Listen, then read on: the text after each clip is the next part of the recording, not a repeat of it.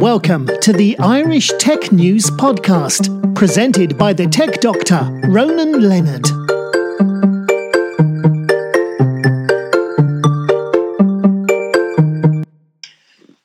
Hi, welcome to today's Irish Tech News Podcast. Today I'm talking with Chris Greany, Managing Director at InfoSec at Templar Executives. How are you doing, Chris? Hi, Ronan. Good to speak to you. Great, thanks. Now, before we get into the nitty-gritty, tell me a bit about your background, because you've got a wide and varied career, which is very interesting. Well, I have, and I think many people in this business have. But I came out of law enforcement, 30 years doing that, building up the national sort of cybersecurity, fraud, financial crime response for UK law enforcement. I spent some time at the Foreign Office and also internationally working abroad for law enforcement. And then I went to Barclays, doing a similar role in investigation and forensics, cyber response and things like that, with some other good people out there who are still there, some great people there. And then I came to Templar. So I've had a real knock around the houses over 35 years in this business. Not all InfoSec, of course. InfoSec sort of come towards the last third of my career. But what I've really picked up is how much we're spending on technology and not necessarily we're spending on people.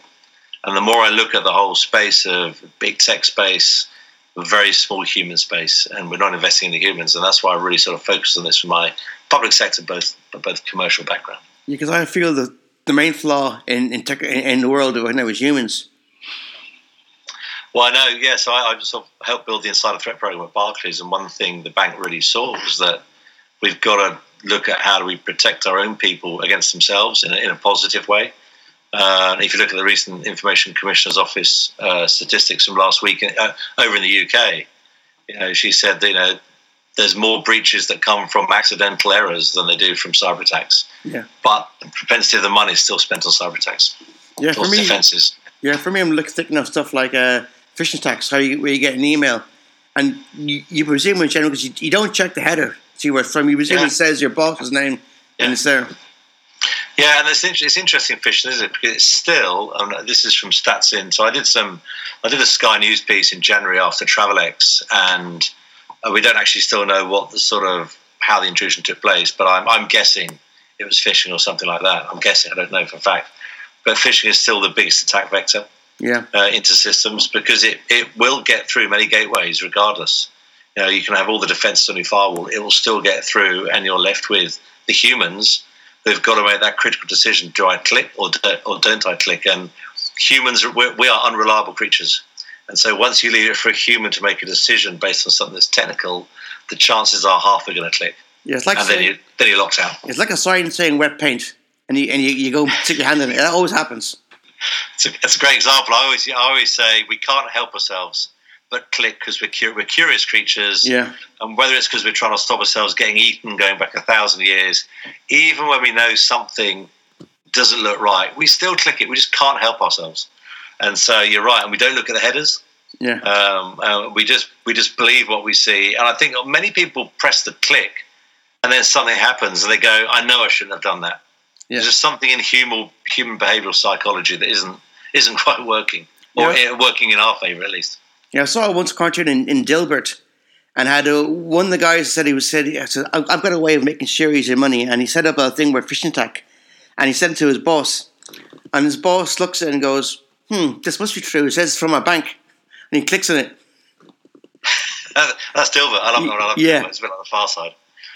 So I think going back to what you said, I think the human element is always a risk. And if companies aren't spending the money on protecting, training and informing the humans, you're just creating a bigger risk vector, I think. And I think there's still, let's put up a proxy, let's put up a firewall, let's put up a perimeter, and then clap your hands and walk away. Well, invest in your people, because your people are going to be your last defense.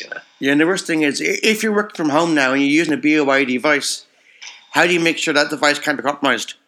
Yeah, and I think, so depending on what sector you're in, I know banking's pretty good about, you only use the firm's devices, you only use the firm's VPN, you're forced onto the VPN, within 15 seconds of going onto your home router, so the surface attack area is limited in terms of time.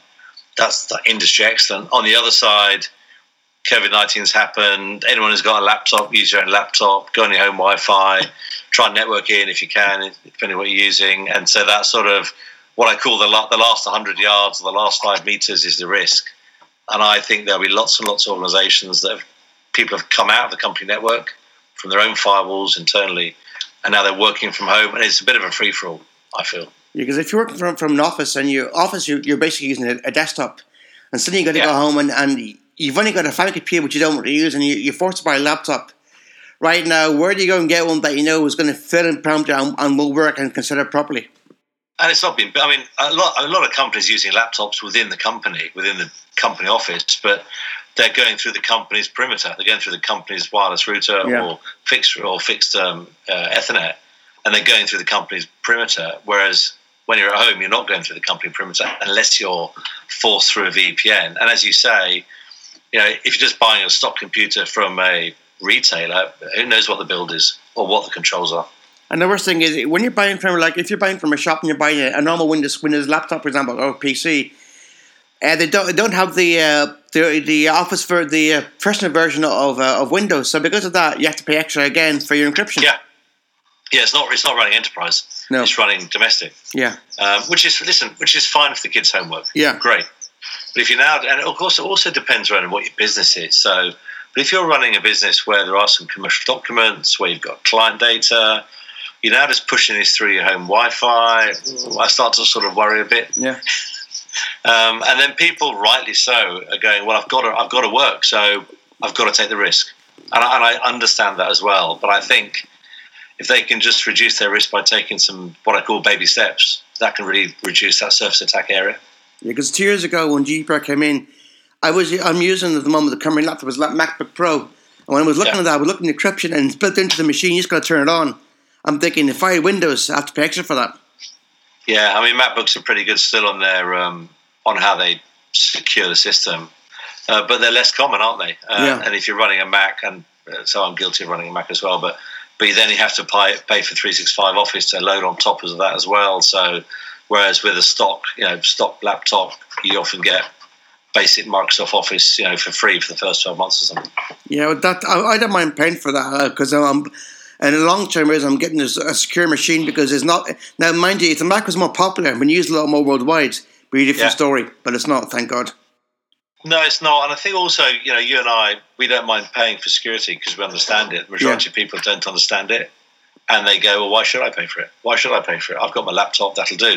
And that is a very sort of normal behaviour for most people because people have got, certainly in some parts of the world, and UK, maybe Ireland, people have got used to stuff for free. Yeah, it's a bit like we've got used to free banking. Yeah, we've got used to putting our card on the wall and not paying a fee for using that card or fee. And most people don't pay for banking at point of delivery. Yeah. Whereas you go to Australia, you pay for every check, but you pay for that service. And I think we've got used to free papers, we're used to free this, free that, and when we have to pay for it, we sort of go, well, why are we paying for it? And so that security conversation has to be much richer than just what you need to. You've got to really sort of help people understand their own personal risk. And I still don't think people see data at a personal level, see data as being a risk, and that's why everyone's so free with it. Yeah, which is kind of scary because I know my father, he got a new laptop last year and we were trying to set up his email on Outlook. And sadly, we couldn't set up because his internet provider didn't have the update security protocols to allow him to do that. Search weren't up to date. So Outlook wouldn't allow him to set it up. Yeah, and I think that's where legislation and regulation comes in. And I've said for many years that we do have to have a form of regulation around ISPs, social media providers, because they're in an unregulated space, but they're handling the most sensitive data of our personal lives. If it was banking, and banking is heavily regulated. I always use banking as an example of how hard regulation is. And it's not just in the UK, but globally. But then you come to the people who own the tunnels and the pipes and the infrastructure and the architecture. They're wholly unregulated. Yeah. And it's a free-for-all. Yeah, I remember. And it shouldn't be. At the time, I was asking the tech support, I said, okay, so if I want to use this, we don't support that. I said, what email software do you support? None at the moment. But you can use our online webmail. And that portal is 15 years old. It hasn't changed in 15 years. Yeah. So I ended up putting my dad on Thunderbird, which you're still getting used to. On Mozilla. Yeah. I use Thunderbird. I like Mozilla. Yeah. I think it's a pretty good system. But Outlook's much more for business people, isn't it, and enterprise? Yeah. It's still common, but the ISP should make it available to everyone, shouldn't it? That's the key thing. And what else? And then you go, what else haven't they updated? Yeah, and it scared me because they're one of Ireland's largest providers. I'm not going to name a name here, but they're basically a household name. Yeah. And it's kind of annoying because when you see that they're not actually doing this and they don't really care. And then they decided in the wisdom early in the year they were going to charge you a monthly fee for using their email services. Why? But then they postponed that for a while because of COVID-19. But I just thought that was a bit too much. That to access their email itself on your computer, you have to be using their own broadband connection. So you're already using it, so why would they charge you an extra fee for it? That shouldn't be the case. I think that's where also standards come into place. If we're all working to the same set of standards, which can only be introduced at sort of state level. Yeah. So only the governments can introduce standards that people have to follow. It's a form of soft regulation which abides. Yeah. I think standards are really important to setting the fabric of the journey. So in the UK, when I was advising government, some years back, one of the things, fair play to the government then, we got to the point where government, so Crown supply contracts, you could only do business with government if you were Cyber Essentials. Now, Cyber Essentials is a pretty low bar. Let's be honest about it. But it is a standard, and by government mandating that you can only do business with government if you are Cyber Essentials accredited, started to lift the bar for lots of suppliers to try and lift their game a little bit, very much baby steps. But I've always said, governments, I think, have a role to protect all of us, and part of protecting all of us is introducing standards to do business that protect all of us. And governments are reluctant to do so because some will say regulation sort of inhibits business and all that kind of stuff. But ultimately, you've got to balance the benefit of business growth with protecting the citizen. So standards, I think, are really important going forward. And I know in the UK, I don't know where Ireland is on this one, I haven't looked closely enough, but I know just before COVID-19, the Culture Secretary was talking about some soft regulation for ISPs. Yeah. As is happening in Australia now. Scott Morrison's really talking about this. But I think that's going to come. And I think if ISPs are clever, they will go with that and they'll help shape it. Otherwise, it'll be done to them and that won't help anyone. Yeah, I remember 4 years ago, there was a law trying to be brought into Ireland that regulated basically free speech online and how you could use data. And one person who was bringing this in, she was claiming that if you get sent more than 2 tweets, it's harassment. The problem is, you didn't think of factors that when you're sending somebody 2 tweets, it's because you can't fit enough characters in 1 tweet. So I wrote an article about this, and then just saying how stupid this is, because this is someone that you can't really regulate against. And obviously, there's certain things that I agree. If somebody openly threatens you online, that's fine. Yeah. But if you're openly telling somebody and you're complaining to them and it's going over 2 tweets and they can say, oh, that's harassment. There's got to be a limit. And same with data protection. There's got to be rules that you have to abide by and make sure that they're aren't frivolous. So they're stringent. And you have to, so when you get to, how do you, it's kind of off a subject, but it's interesting anyway, how do you regulate different people's values? Yeah. How do you regulate different people's speech? I think there are some core ones. So, racism you can regulate. That's clear what that is. Everyone knows what it is. Even if you don't agree with it, everyone knows it's wrong. So you can actually monitor, I think, much better things like that. The stuff nearer the edges, that's harder. But I think you've got to start in the centre. And if you're going to get to that point where, Twitter and Facebook, if they wanted to, they could take out a huge amount of what I would call is real sort of racist, behaviour that shouldn't take place anywhere, especially online. They could take that out. And they choose not to. Yeah. They choose not to. This is not they can't, it's they choose not to. And that troubles me, if I'm honest. So, there should not be called racism on Twitter. Yeah. Like, if I tweeted with Donald Trump with tweets online, I'd be banned right now, for example. Yeah, well, I can never speak for other people, but I just think there's ways of doing it, which doesn't affect free speech. Yeah. I think most sensible people know what racism looks and sounds like, and they can make that decision quite easily. Yeah, but as can an algorithm on Twitter or Facebook. Yeah, but I guess it's harder when you see somebody that is openly like this because of who they are, they get away with it. But someone else does it. That's it. Sorry, you're banned or barred. I don't quite get that. I understand how they get away with that. An algorithm could do it quite neatly. Yeah. Anyway, but going back to the issues around sort of working from home, COVID-19. One of the things I think is interesting over in Ireland is that with a name like Greany, clearly I'm well connected to Ireland, as you can tell. Yeah. From my grandfather and father and stuff like that, and having come back and forth for many years, although living in London now. What I find interesting is that there's the National Cybersecurity Strategy, which was launched, I think, it's 2019 to 2024, the strategy runs. And I think it was a good attempt by the state to try to get some thoughts down on paper in the form of strategy. But I worry now with COVID-19 how the execution of that strategy is going to take place. And I always say, you don't want a crisis on a crisis. And I think currently COVID-19 is both affecting economic reality for many people. Yeah. But the risk of cybersecurity and cyber risk has not gone away. And I keep saying to our own clients, look, COVID-19 is this, but your risk has not changed because of that. It's probably got worse. So don't start slimming back your spend because you don't want a crisis on a crisis. I think because you're so busy focusing on COVID-19, you're not really looking at the real thing. The gold mine is the data, and they're not looking at that. They're just saying, how do we get our staff work from home?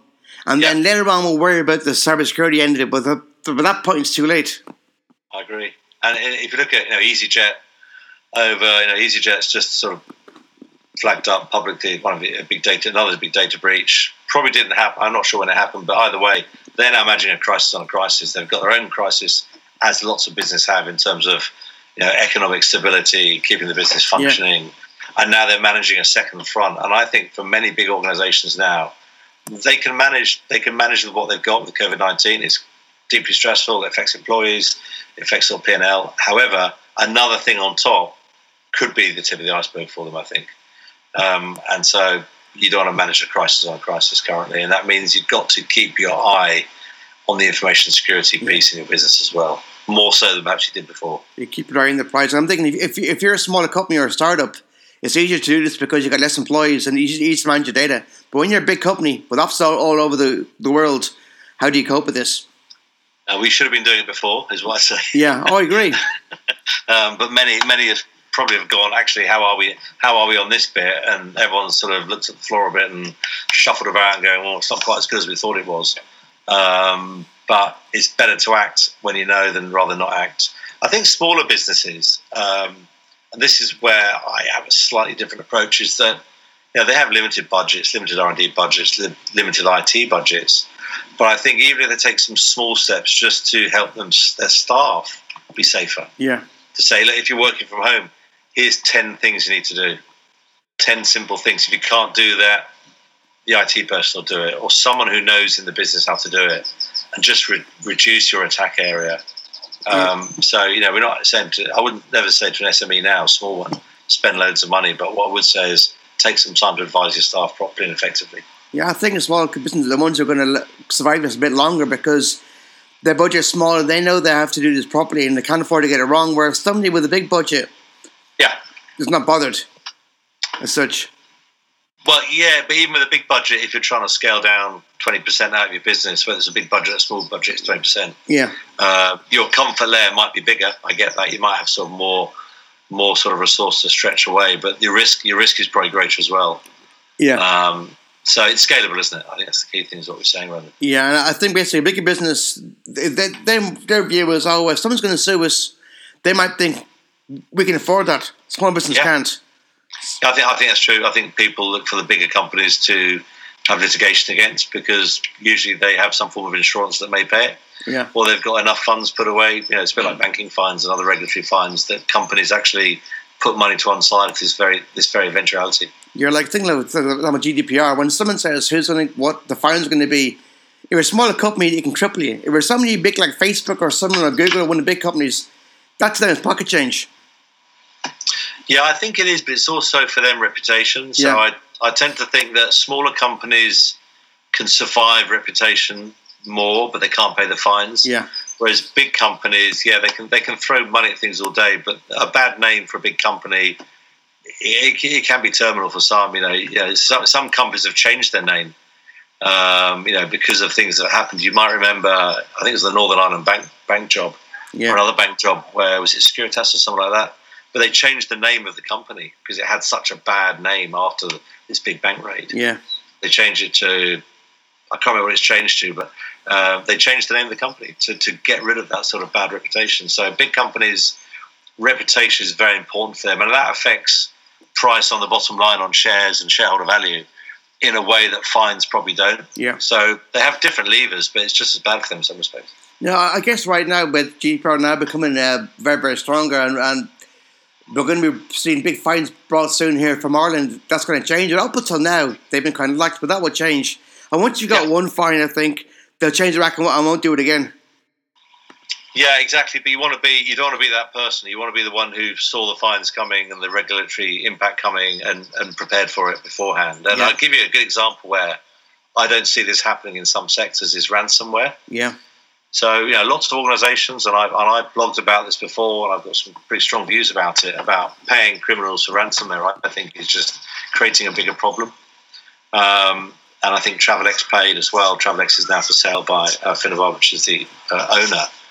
But I think once you get down the line of having to negotiate with criminals to get not your data back, to get access to the data that they've seen already, I think you're at the wrong end of the moral spectrum, I would argue. Now, people will say, well, Chris, it's no different to human hostages.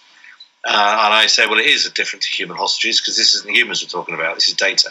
Yeah. And, you could have had some preparatory steps to support the recovery of that data should you have chosen to. And when global companies have to pay criminals for ransomware, the criminals just rub their hands together and go, who should we go for next? And you're just funding the problem. So I think there is a place. And in some countries, actually, ransomware, it's unlawful to pay for ransomware. Some countries. So I think there's still a way to go for that moral business equivalent to come forward as opposed to the economic one. And for ransomware, many ransomware payments are made by insurance companies. Now, I don't want to start going down the line of money laundering and proceeds of crime and what that means in terms of that other sort of side. But I think once you start negotiating with criminals because they've played with your data and you can no longer access it, I think there's probably a question about how was it stored, what was your recovery preparations looking like, despite the disruption. I had a friend a few years ago who got done by ransomware, and he was asked to pay ransomware to get his money back. He said, "No, I'm not paying." Yeah, he says, "I don't care. I've lost what data I've got. I've lost it. That's fine. It's lost. I can live without it. I'm not going to ruin my world. Bye bye." Yeah, and it's almost a bit like. So, of course, once you've been a victim of ransomware, although they will say we haven't lost any data, I'm not sure they know what they've lost. Yeah. But the fact is the data no longer has integrity because someone else has been in there already. Yeah. But you look at the big law firm in America that's victim of ransomware, which is the law firms of the stars, is how it's called. Yeah. These people whose data has been locked up and possibly been breached, their data is going to be in someone else's pocket forever. Yeah. And so you can pay for the keys, you can recover your own data, but if you're a famous person who's got some very sensitive emails, perhaps about other people with your law firm, and now the criminals are sitting on it, they're going to play you out for years on this. And so prepare for your reputation management rather than getting your data back, probably. Yeah, it's like you said earlier about hostages. If someone's a hostage, when they get them back, nothing's been compromised as such. Whereas with data, it's compromised. And once it's compromised, you don't know who's got it or where it's going to go next. Yeah, absolutely right. And so I'm not saying. So I think it's fair to say that it's not. You cannot prevent ransomware all the time. You cannot have zero risk. But what you can do is prepare for it. Yeah. Prepare for that eventuality, and have some sensible steps. And I don't think just getting the insurance company to throw up some cash is the best way of doing it.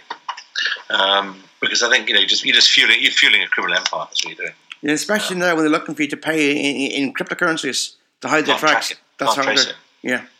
I mean, the olden days still happens, but the olden days of human hostages, the money was often traceable. Yeah. So you did have some sort of investigative lead to go after the money, perhaps follow the trail back to the criminals. But now you pay your Bitcoin, it's gone, cashed out in the Philippines or something like that. Anyway, I've gone enough about ransomware, but I have a bit in my bonnet about it, as you can tell. So do I. I'm just thinking, basically, it's getting more prevalent, and it'll be here to stay. I can't see it going away anytime soon. But I've seen some criminals who are doing this, that once they've got money out of you, they won't go near you again because honor among things, they move on. And some criminals, when they see somebody going to the same person again and again, they get angry about that. Well, that's right. Just some stats. So the bit one of the Sky News in January, the stats were a 365% increase in ransomware attacks on last year, which was phenomenal. I think the UK was the third largest attack surface area after the US and Canada. And that's because the more people that pay, the more people that are going to do it. And now you get ransomware as a service, where you can rent the ransomware off gangs and criminal groups. Why big companies aren't spending just a bit of money on preparing themselves at the board level is, I find it quite astonishing, really. And often the first time they have to deal with ransomware is when they have to deal with it in real life. Yeah. And everyone's, boards are running around going, who's in charge and who's running this? And you think just for like 2 or 3 hours of board level engagement and training and awareness on how to prepare effectively to deal with a ransomware attack probably will cost them a very small amount of money compared with the reputational, regulatory and litigation cost that's going to come down the pipeline. Yeah. I wrote a great book on that years ago by Mr. Greany about the dark net and how basically people were in Russia and how this guy and his thing is FBI, CIA, FBI, I think, managed to get in and control on an online bulletin board on the dark web and can take it over. Very interesting. Yeah, it's interesting and frightening. But anyway, so ransomware I think is an issue. Through phishing is a sort of the vector. And it goes back to the very beginning of this conversation about how do people protect themselves during COVID-19, but also how do they protect themselves generally, more generally, both in Ireland and other parts, but particularly Ireland, where more people working from home, perhaps infrastructure is not always as good as other places. It's a bit like the UK, it's good in London, poor in other places. And people just having that awareness, both at private and business level, on how to reduce that attack surface area. Probably, if I'm honest, through some very simple basic training, and learning and understanding and being engaged with that. And then for bigger businesses, how the board, and I truly believe that you won't get change in big businesses unless the board are signed up to this. There's no point going to the CIO because he or she's got to push up and push down. Yeah. It needs to be in the CFO, COO, people who understand risk from a business perspective, who can go, this is a business risk. How do we reduce our business risk? Yeah. So they're the big things for me, but also it has to be underpinned by, at nation state level, a coherent cybersecurity strategy that is more than just, a strategy on paper. It's got to be executed and delivered and rolled out over time. And that's one of the challenges I think in Ireland now is how will that cybersecurity strategy that so much work was put into, and we actually put some advice into the government, Irish government on it as well. How is that actually now going to be executed and delivered across, at state level? And I'm thinking right now, because if people now are suddenly realising they've got to change for COVID-19 when they should have done this change years ago, now it's been done now. In the future, they'll be ready for it again. Yeah. I think it's just got, I think things have to be done, even if they're going to cost money on top of COVID-19. Some parts of that strategy have got to be executed upon to show some movement. Yeah, and my view is the money's worth it because in the long term, if you've shown to have done something that's possible like this, your clients will stick with you because you've been up and say, we're prepared for this. This is what we're doing because of COVID-19. Rather than say, you walk into our shop or business, you have to wear a face mask. But if you say, our face mask for our data is a cybersecurity strategy, this is what we're doing to protect it as well. Yeah, I absolutely agree with you. I think we agree on those things. But as you know, it's a long journey of changing culture and changing mindsets. But hopefully podcasts like this can help us nudge that dial a bit further forward. Yeah, I hope so. Well, I think it will, because people will come back and understand and think they won't believe what we did years ago and what we're doing now. Like if you show your children, grandkids, a movie, people bunch together in a restaurant or a nightclub, they're going, I can't believe you guys did that. Well, on a different, less COVID-19 note, I remember talking to one of the sort of the founders of Uber, talking about Uber and how the model worked, and he sort of looked me in the eye, and we might have had a drink or too many, but he looked me in the eye and said, "You understand, this isn't about taxis." And I was going, "What do you mean? Isn't it about taxis?" Going, "This is about driverless cars. This is about autonomous vehicles. This is about understanding patterns of movement, how cities are designed, what the landscape and architecture looks like." And he sort of gave me this sort of 15-minute masterclass on something in 50 years' time. Yeah. And he said, and you will, if you have great-grandchildren who still alive or grandchildren, they won't know how to drive. Yeah. And they'll be amazed that you drove a car. And they'll say to you, What, grandfather, you actually drove? That's dangerous. You drove a car yourself? Yeah. How dangerous is that?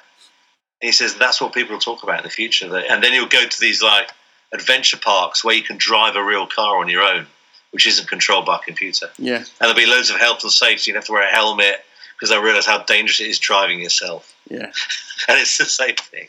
Because I was at a conference last year on autonomous cars in Ireland, and there was a guy from Uber, and he was saying they just spent a lot of money buying a lot of new Volvo SUVs, and their aim is they're going to be semi-autonomous. He says one day they'll be fully autonomous.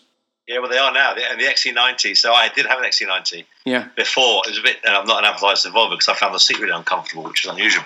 But what I found, it was semi-autonomous. It had lane control. It had, it kept its distance on the motorway. It would creep and follow the cars behind. So, and what they're doing, the manufacturers, is they're getting the user like us at my age to feel comfortable with this. Yeah. And so at some point they can just say, you know what, just take your hands off the wheel now. Just let it go. And so they're rather than saying it's going to self-drive, and you go, oh, I can't do this. Yeah. They're giving you baby steps of comfort to trust. And it took me a long time to trust the car to brake on the motorway. And then once it starts doing it, you go, this is a lot less stressful now. And actually it could brake quicker and think faster.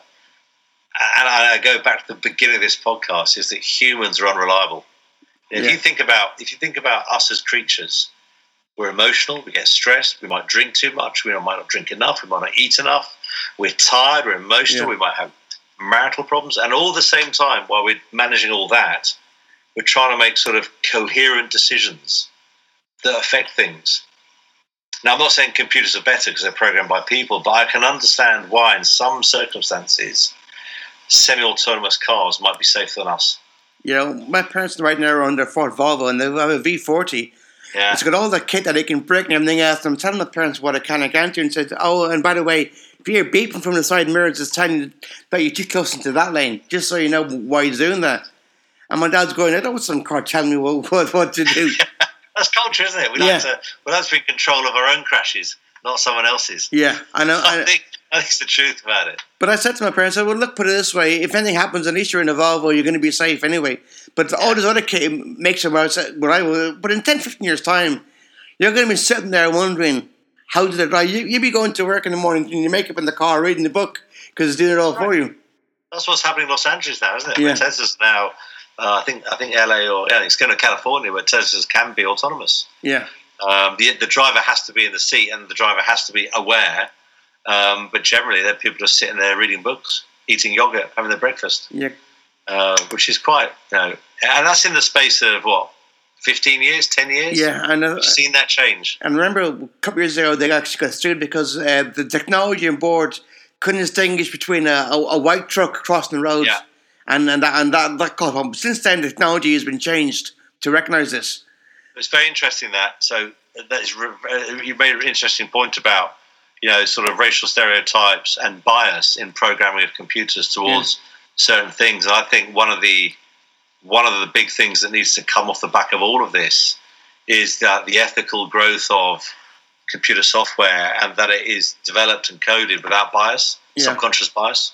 Because I think that is a concern, Yeah, well, to me, for many people. Yeah, it can be a concern because if you're basically right now in a certain state in America, and that state is prone to a lot of robberies, you're already going to assume, or like in Ireland, you're going to assume some ethnic group is behind this. Yeah, so probably. So any software you're using to help you with this is going to more or less be biased towards that. Yeah, there needs to be proper, I think, sort of ethical committees that really consider the sort of diverse nature of humanities to make sure there's no subconscious bias in coding. Yeah, that's the next step. And you think about that's happened in medicine, that's happened in engineering. It is a thing we have to do. Okay, so that's a great conversation, Ronan. Is there anything else you want to go through? Yeah, just briefly go through about your offices in Cork. Yeah, so if we pull back sort of a year or two, as the company's been growing, we've also got a place in Singapore where we run a maritime cyber emergency response team. We look strategically as an organisation we want to grow organically, like any company does, but we want to target markets where we feel there is a market and we can add value, and we want a European basis. And although UK is in Europe, geographically, In terms of sort of the EU as a entity, it won't be. And we wanted to have a European base for Middle East and Africa, an EMEA base. And Ireland was, the place we wanted to be for a whole host of reasons. One, going back to my own personal roots, I'm honest. So there was a bit of bias there for me, but also about a place in Ireland which is very keen to support, understand, be enabled around cybersecurity technology. And Cork just seemed to jump out, if I'm honest, around that. I'm not saying that, that's not at any detriment to any other parts of Ireland, but we just seem to have an affinity. And because that's where my sort of long-term roots came from many, many years ago. So there's that sort of Cork seemed to be the place. And then when we started to sort of have those discussions with Cyber Ireland and people like that, it just seemed to fit for us as a sort of European operating centre. So it's still very much baby steps for us as we go into that marketplace, but we always felt that that was the right place to sort of put our little mark in and start to operate from, which we've been trying to do over the last 12 months. And also, because Cyber Ireland was launched there and we're part of Cyber Ireland and the work Cyber Ireland's been doing, it just seems to fit well, And hey, it could change, but for now, it seems like a good fit for us and also a good fit for the Ireland market. Well, in Ireland right now, we've got certain areas of Ireland are for certain tech hubs. Like, for example, MedTech is in Galway, and in Cork is known for cybersecurity. So that's why I can see why you went there. I mean, if you went somewhere like Dublin, nice place, but it doesn't fit the hub because everyone else in the area is more or less based down there. It's like Palo Alto. Yeah. No one's heard of Palo Alto or Cupertino, in California, but that's where all the tech is and all the cyber is. Yeah. So, and I think also once you have a sort of a central part of a country which focuses on something, it just grows organically there because you've got like-minded people, similar sort of views and thought points. So it tends to get its own locus, doesn't it? Yeah, talking about Palo Alto, they're also well known for IoT stuff. Yeah, and in Ireland, when we're doing our smart cities in Dublin, we always seem to link up well with Palo Alto because of what they've done and use them as a basis for doing that. Yeah, and so you have a natural synergy towards certain places, and Dublin has a great sort of reputation for other things as well, I think. So, but for us, I like Cork, and it's a great place to go to as well. On a personal note, it's a beautiful place to visit. Yeah, it is. I was there last year at a company that had just launched a new cybersecurity office. They moved to new premises. So they weren't big enough. Said we're going to be on the this floor here, not the floor above. We're going to fill that with more staff. And now looking back at COVID-19, thinking, how are we going to fill that now? Yeah, and that's really interesting. We've always had, wherever we work globally, a very light footprint, an office footprint. And because we're a consultancy, we don't want to be stuck in an office all day. We either want to be client-facing or delivering. One of the challenges currently is getting across there. And, we've talked about just getting in the car and getting the ferry. So at least you can still drive to Ireland, if that makes sense. From the UK. Fun thing is, when I was interviewing them last year, the fun thing was, the person interviewed, the person I talked to, was a psychologist. And they hired her because she knows the human brain more than anybody else. And she's able to determine what these criminals will do next. Yeah. She can spot patterns. And I thought, before that, I met nobody who was a psychologist working this area. I've been doing it for 5 years because I can spot small things and no one else will notice. Yeah, so looking at I did some work when I was in law enforcement, and we put as much fraud data as we could together, and we ran it across. This is with the London School of Economics. Actually, we ran the anonymized data sets across a whole range of things that were not connected with law enforcement or crime. Yeah. So we wanted to see if, for instance, is there more fraud on a Friday? Does the weather change it? Does rain change it? Does world events change it? Does intermittent diary events change it? And we found a whole new range of patterns, which we'd never considered before around when fraud happens, to a point where you can almost predict when there'll be more fraud and the type. The risk and the challenge I found was, having got that data and some pretty good evidence, no one wanted to believe it. Yeah. So they just carry on doing what they've always done, reacting. Yeah. And that's the other problem with sort of people wanting to believe data that actually says, if you focus your efforts here, you'll have a better effect than if you do this. But this is when you get involved in human emotional thinking. Well, I've been here for 10 years, so I know better. Well, actually, you ain't no better based on your own examples, and they may be flawed. Yeah, I think that's where data is so valuable. Yeah, which goes to if you look at COVID-19 now, and it was, and I think I did predict it based on this is what criminals do. They seek advantage of other people's misfortunes. So, a pandemic, a global crisis, a run on the markets, criminals just go after those vectors as an attack because humans, once again, the unreliable humans that we all are worried about two things. They've got fear and reward, and those little sensors in the back of the brain, they get a dopamine hit every time they get rewarded.